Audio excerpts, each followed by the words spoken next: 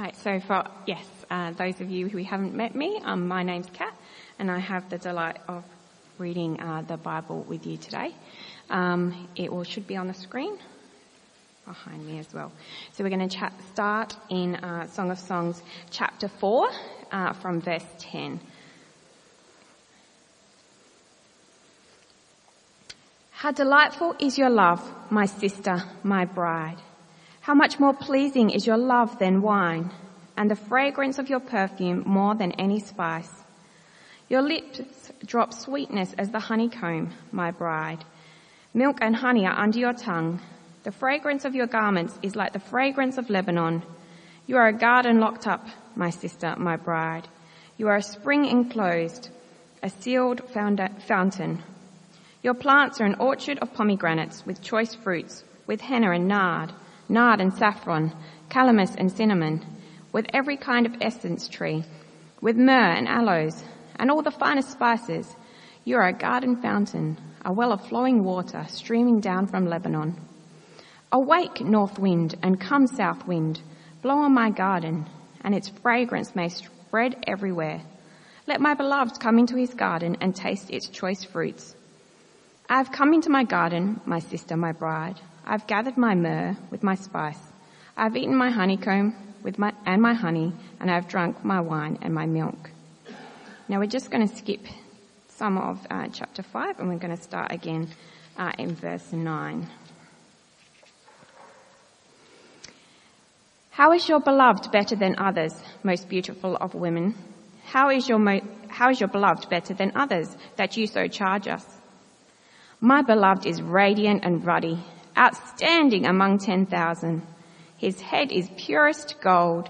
His hair is wavy and black as a raven. His eyes are like doves by the water streams, washed in milk, mounted like jewels.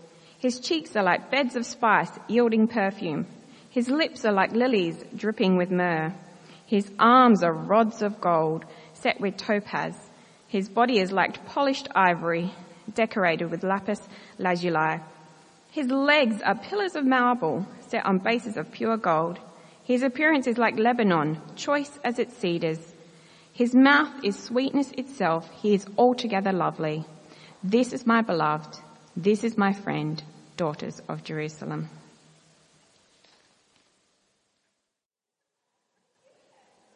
As we kick around Song of Song, let me just pray for us that God would teach us more of his grace and kindness and his character through these passages. Father, we love you, and we are so thrilled to bits that you love us. That's really seen clearly in the person and work of Jesus. So as we look at Song of Songs, may we reflect on the love between husband and wife, between one another here, but also be pushed to be in awe of the love that Jesus has for us. So awaken us, Jesus, by your Spirit, to God our Father. Amen.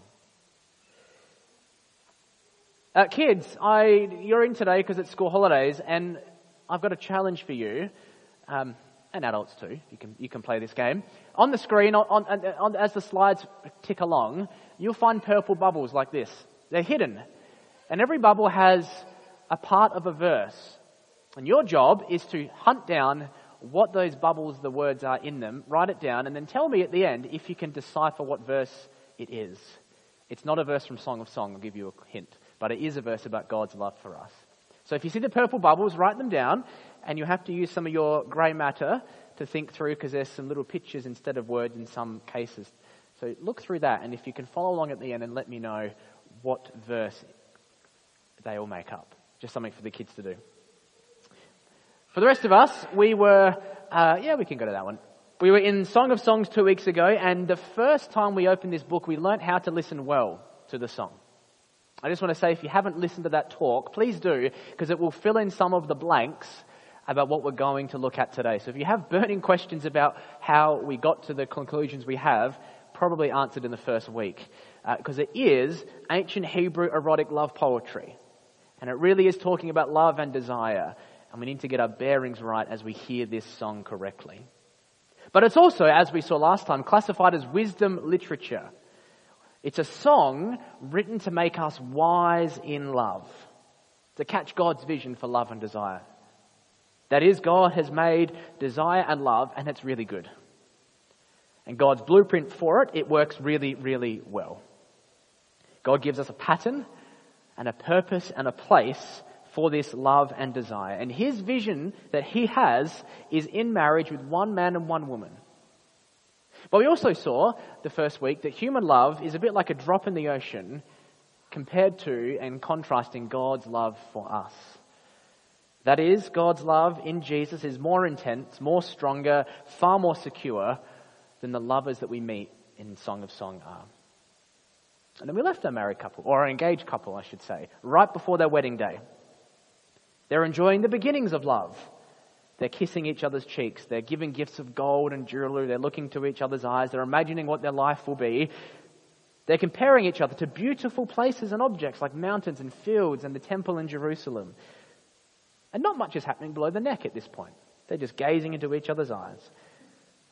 But today, in chapter 4 and 5, the middle of the book, we meet them on their wedding day and their wedding night. And we're going to look at the song that they sing to each other. But don't just think this is for those of you who are engaged. Should you be here today and you be unsure of this Jesus and this God we're talking about, should you feel unloved in your life, in your own relationship, overwhelmed by that, not feeling like the love and desire is quite there as it should be, feeling like you can't sing this song that the husband and wife are singing, may you know that you are loved by God. And this is most perfectly seen in his devotion to you in the death and the resurrection of Jesus. As Theo so wonderfully reminded us, that's the greatest love story. And that is for each and every one of us, no matter our stage of life or what we're in. So please hear that.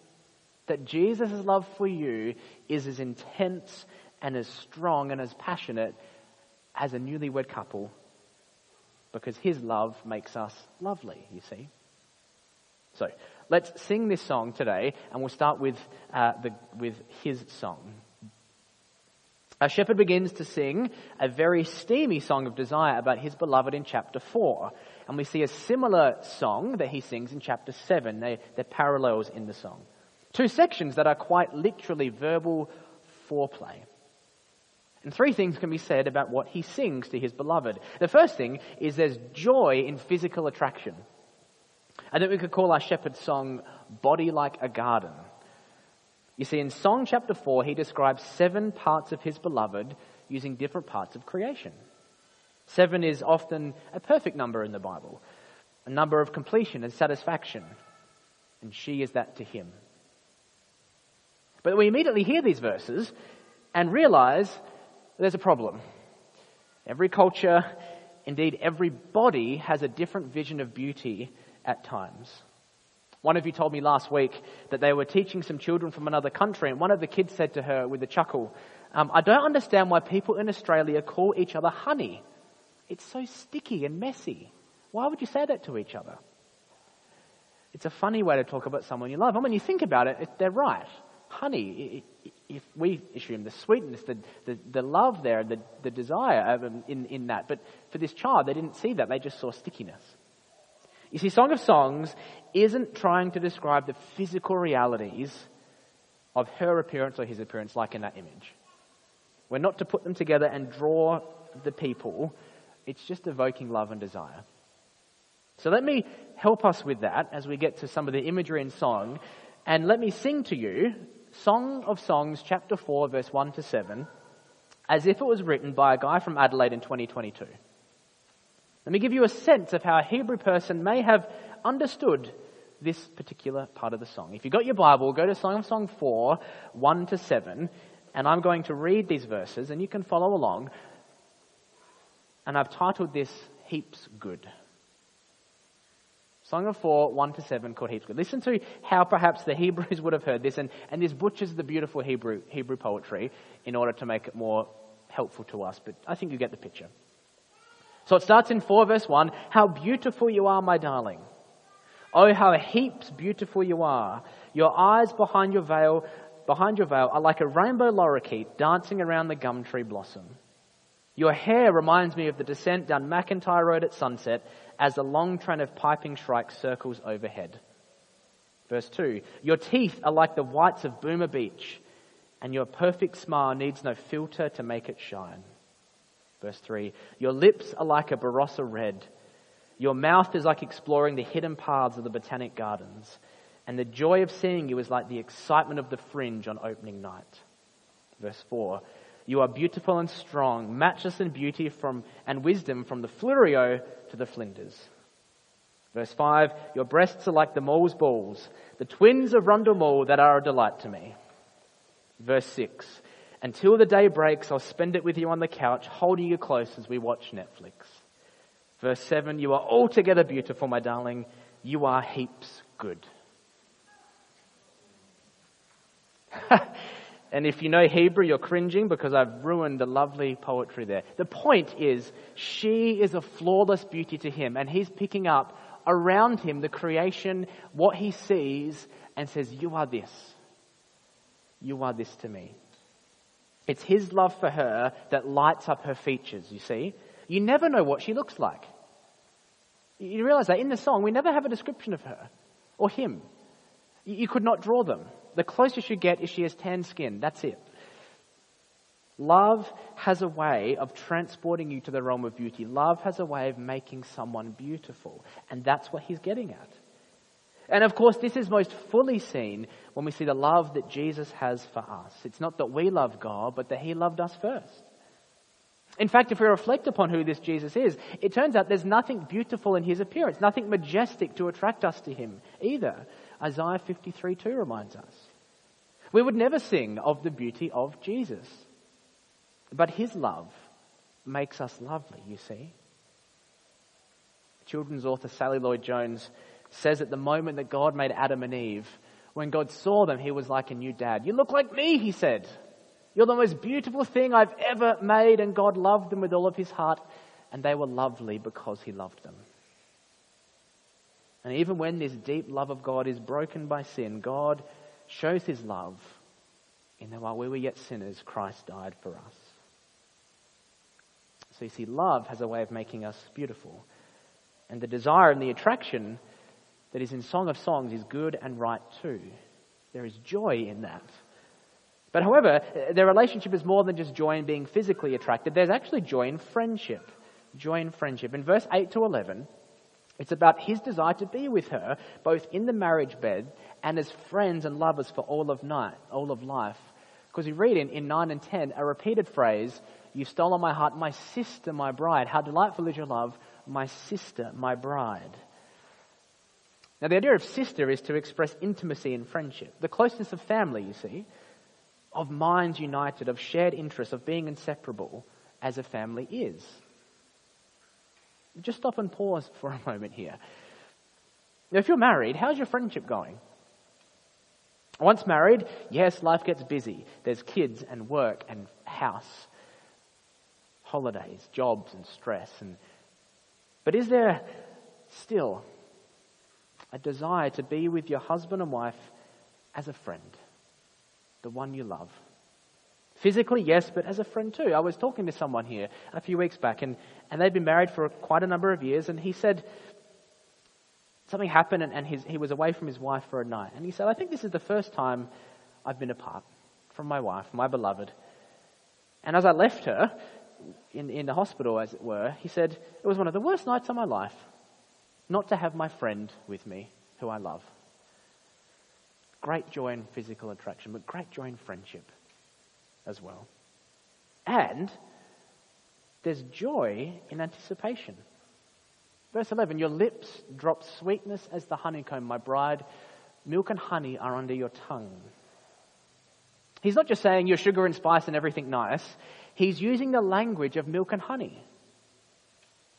He's comparing her to the promised land that God was promising to give his people, a land the Bible describes as flowing with milk and honey. And just as God promised this land to his people, so too she has promised herself to him and he to her. And then in verse 12, you are a garden locked up, my sister, my bride. You are a spring enclosed, a sealed fountain. He compares it to a private garden, a garden reserved only for one guest, who is him. And he's given the key to her garden on the wedding night. And this is where we start bumping into God's vision for sexuality and how it's so at odds with what we see around us. We do see a good location in marriage. We do see a good time in the wedding night. And we see an exclusiveness. She has stolen his heart and no one else will have it. Pause here again. Perhaps it's asked if you're not married yet, or you've wondered this yourself, when you date, how far is too far? What's this line physically? Well, some might say consent. As long as you both agree, that's fine. Now, consent is a good thing, of course, but God's not just interested in mutual agreement. He'd like to talk about intimacy as well, and intent. You see, Jesus himself has a really, really high view on human sexuality. In Matthew 5, in the Sermon on the Mount, Jesus has no issue with people noticing each other. What his concern is looking at with lustful intent. And his example in this case is a man looking at a woman, noticing her beauty, but then saying, I want to have her in some way. And that's the intent that he's interested in speaking into. Because Jesus has a very, very high value and sees the woman with worth and dignity so much that she is not to be looked at lustfully. He thinks she's worth so much more than just an object. Sam Albury, commenting on this passage, says her sexuality is precious and valuable. She has integrity to her which matters and should be honoured by everyone else. Sexual integrity is so precious it must not be violated even in the privacy of someone else's mind. The question isn't, how far do I get before I sin? Because that's not how God sees it. The question needs to be, how holy can I make you? That in our sexuality, how can we honour God and each other with this vision in this way? Because the wisdom of songs and the wisdom of Jesus says, as much as I want to look and touch, I will not awaken that desire and that pleasure until God's vision is there, and that's the wedding night.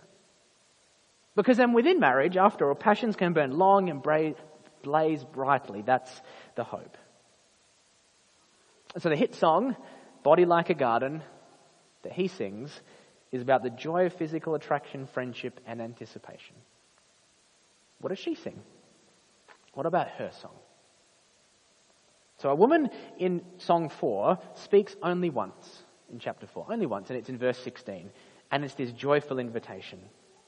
Awake, north wind, come, south wind, blow on my garden, that its fragrance may spread everywhere. Let my beloved come into his garden and taste its choice fruits. So she's given him the key and she invites him in. And I think in the middle of the song here, this is perhaps the most intense verse in the entire song. Without even saying it, you know what she's asking. And then in 5:1, it gets the high points right here as well, because he says, I have come into my garden, my sister, my bride. I've gathered my myrrh with my spice. I've eaten my honeycomb and my honey. I've drunk my wine and my milk. If the vision was a land of milk and honey, he's arrived in the land of milk and honey here. But again, notice the image of garden and promised land. They've arrived. Desire is God-given and it's joyful. But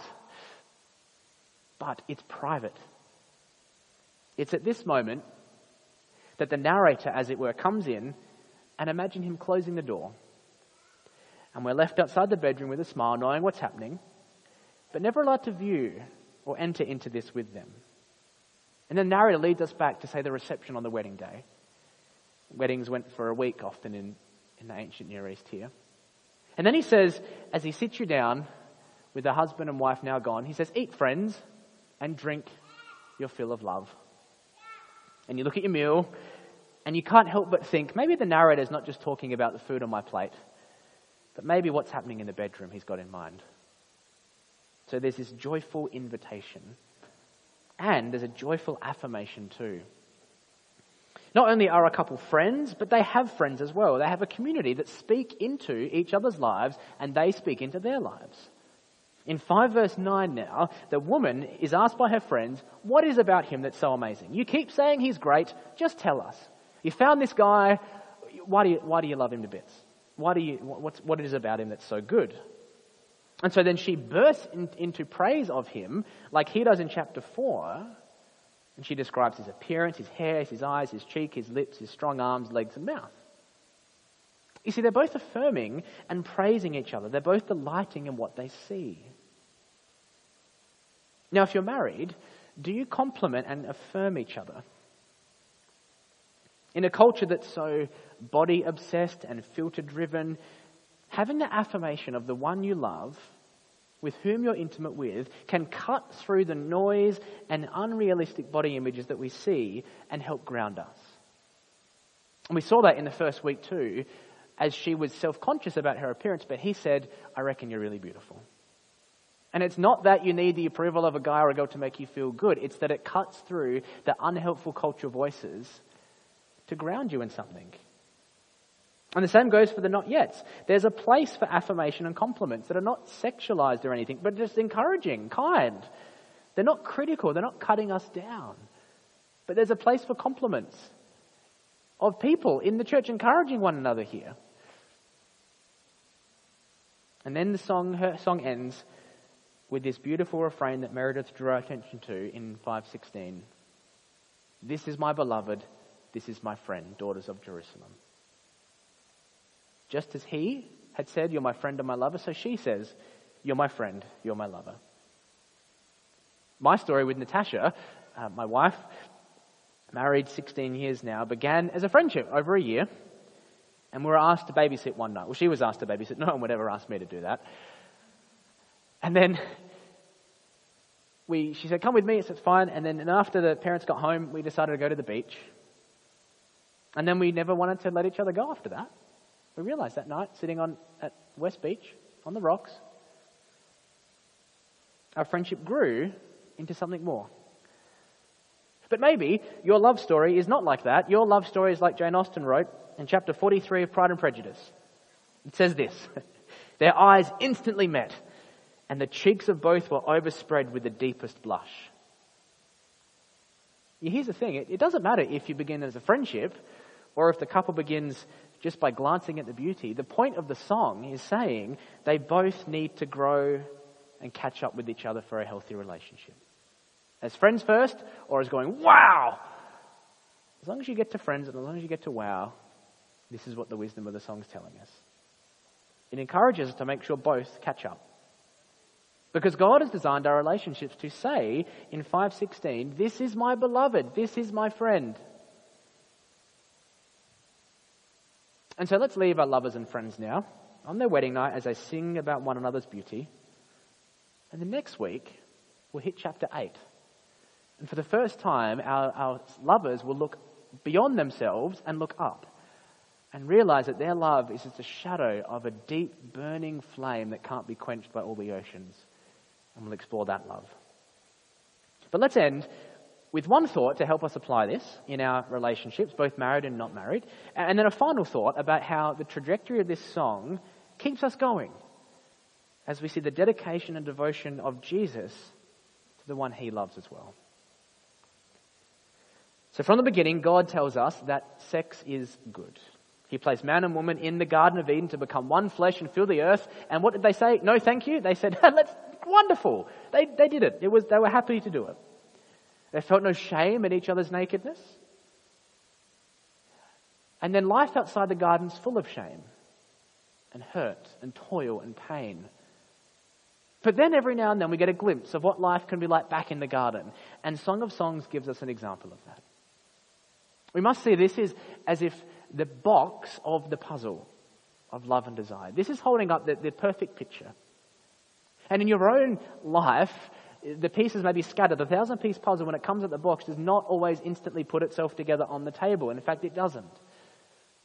And your own life and relationship story might be one of feeling like I've just put the 4 corners in, I've still got 996 pieces to go. It doesn't mean the vision's wrong, it just means you're not there yet. And that's okay. God is full of grace and kindness. And it's good to know what God's vision is too. And Song of Songs is an example of that. Delighted by their bodies, joyfully waiting, locking them up until the wedding night, and then experiencing this wonderful and delightfulness. Enjoying God's gift the way he intends. Dedicating their bodies to God and then to one another. We see that in the refrain, "Do not awaken love until the right time." The song gives us a glimpse of going back to Eden before sin and shame and guilt, before we hide our bodies from one another, before we use our bodies in intimacy in a wrong way, in a hurtful way. God's vision that he puts before us is to use love and intimacy completely, exclusively, permanently for one other person. And it is odd and it is strange, and maybe it's shocking to hear this today. But just remember, this was shocking and strange in the time of Jesus. It has never been acceptable as a huge culture to hear this and go, that's good. It's always a bit confronting. A theologian called Beth Jones comments that Christianity's claims that Jesus gives us the kind of freedom that allows us to choose sexual holiness. That's what he does. Freedom to choose that. In God's kingdom, everyone's body is honoured. But in Jesus' day, in Rome, bodies were for power, pleasure, the state, or the market. But Jesus has a different vision, you see. And then once we give the key, to use the language of Song of Songs, to someone, that we then remain in the garden with them. We're faithful. We make sure we don't let others in. We don't creep out at night into someone else's garden either. We protect the fruits, the spices, the delight, the intimacy from others, from images, videos, from words that should be reserved for our lover and not the person at work. We keep our garden locked, you see. And that's God's vision that he holds out to us. And it's wonderful. The blueprint is good. And may you know, whatever situation you're in right now, I'm cheering you on as you pursue that. I'm cheering you on as you choose to follow God's vision in this way for you. As hard as it may be at times, know that I'm for you in this as you pursue God. Because the wisdom of the song encourages us to dedicate our bodies to God and one another for his purpose. And we do so because in Jesus, each of us are already dedicated to God. The language of husband and wife is often picked up in the Bible to talk about our relationship with God, to stress the intimacy, closeness and friendship, faithfulness and protection of God's devotion to his people, right? So Isaiah 62 verse 5, as a bridegroom rejoices over his bride, so will your God rejoice over you. And then Jesus comes along. The first thing John the Baptist says, the bridegroom's here. He's arrived. And then further along in Revelation, in the last book of the Bible, an angel says to John, come, I'll show you the bride, the wife of the Lamb. Come have a look. And who does he look at? Who does he point to? You. It's the people of God. They are the bride. And the Lamb, Jesus, which means he's the sacrifice of God, he is there. You see, you have to realize God's vision for us isn't just a strange sexual ethic or anything. His vision is that each of us would belong to the good husband Jesus. That we would find satisfaction in him. That we would know we're saved, secure, safe in him, even without a partner. For all eternity. If you're married, there will be a use-by date. But if you know Jesus, there will never be. Let me finish with a story from World War II that describes this love. Towards the end of World War II, Major Claude Hensinger jumped out of his burning cockpit of the B-29 bomber and he floated safely to the ground. And then after landing, he used his parachute as a pillow and a blanket to keep warm while he waited to be rescued. And he made it home safely. And then soon after, he proposed to his girlfriend Ruth.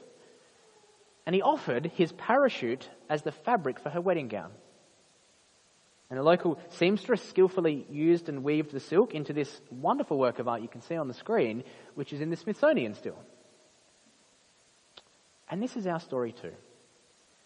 First, Jesus rescues us from the flames of judgment by his death on the cross. Then he asks us to be married to him forever. And then when it comes to time to celebrate our union, he provides a beautiful white wedding dress that is made from the perfect clothes of his salvation. Young, old, men, women, singled, married, divorced, widows, engaged, this can be and is your future in Jesus. And I'm cheering you on as you follow God's vision for you in Jesus. so that you can say of him, Jesus is my beloved, Jesus is my friend. Let's pray. Our great God, you set a vision of love and desire before us for marriage, Lord, between a man and a woman, and it's good and the blueprint is great. It is hard, it is difficult, and we know and acknowledge that not all relationships are joyful, nor do all relationships remain joyful. But God, with you, there is a vision of safety, security, joy and peace through all that, in spite of all that. And Father, we long to know you more. And we're reminded today that you just love us to bits. So help each of us, Lord, to sit and enjoy the love that Jesus has shown us in his life, death and resurrection. And Spirit, make that come home to us now deeply and intimately, each of us. And Father, too, in our relationships, may we hold this vision up and live to glorify you and make one another holy. So Father, please, in our relationships today, give us a glimpse of life back in the garden, even if for a moment, but make us all richly filled with your love. In your name we pray. Amen.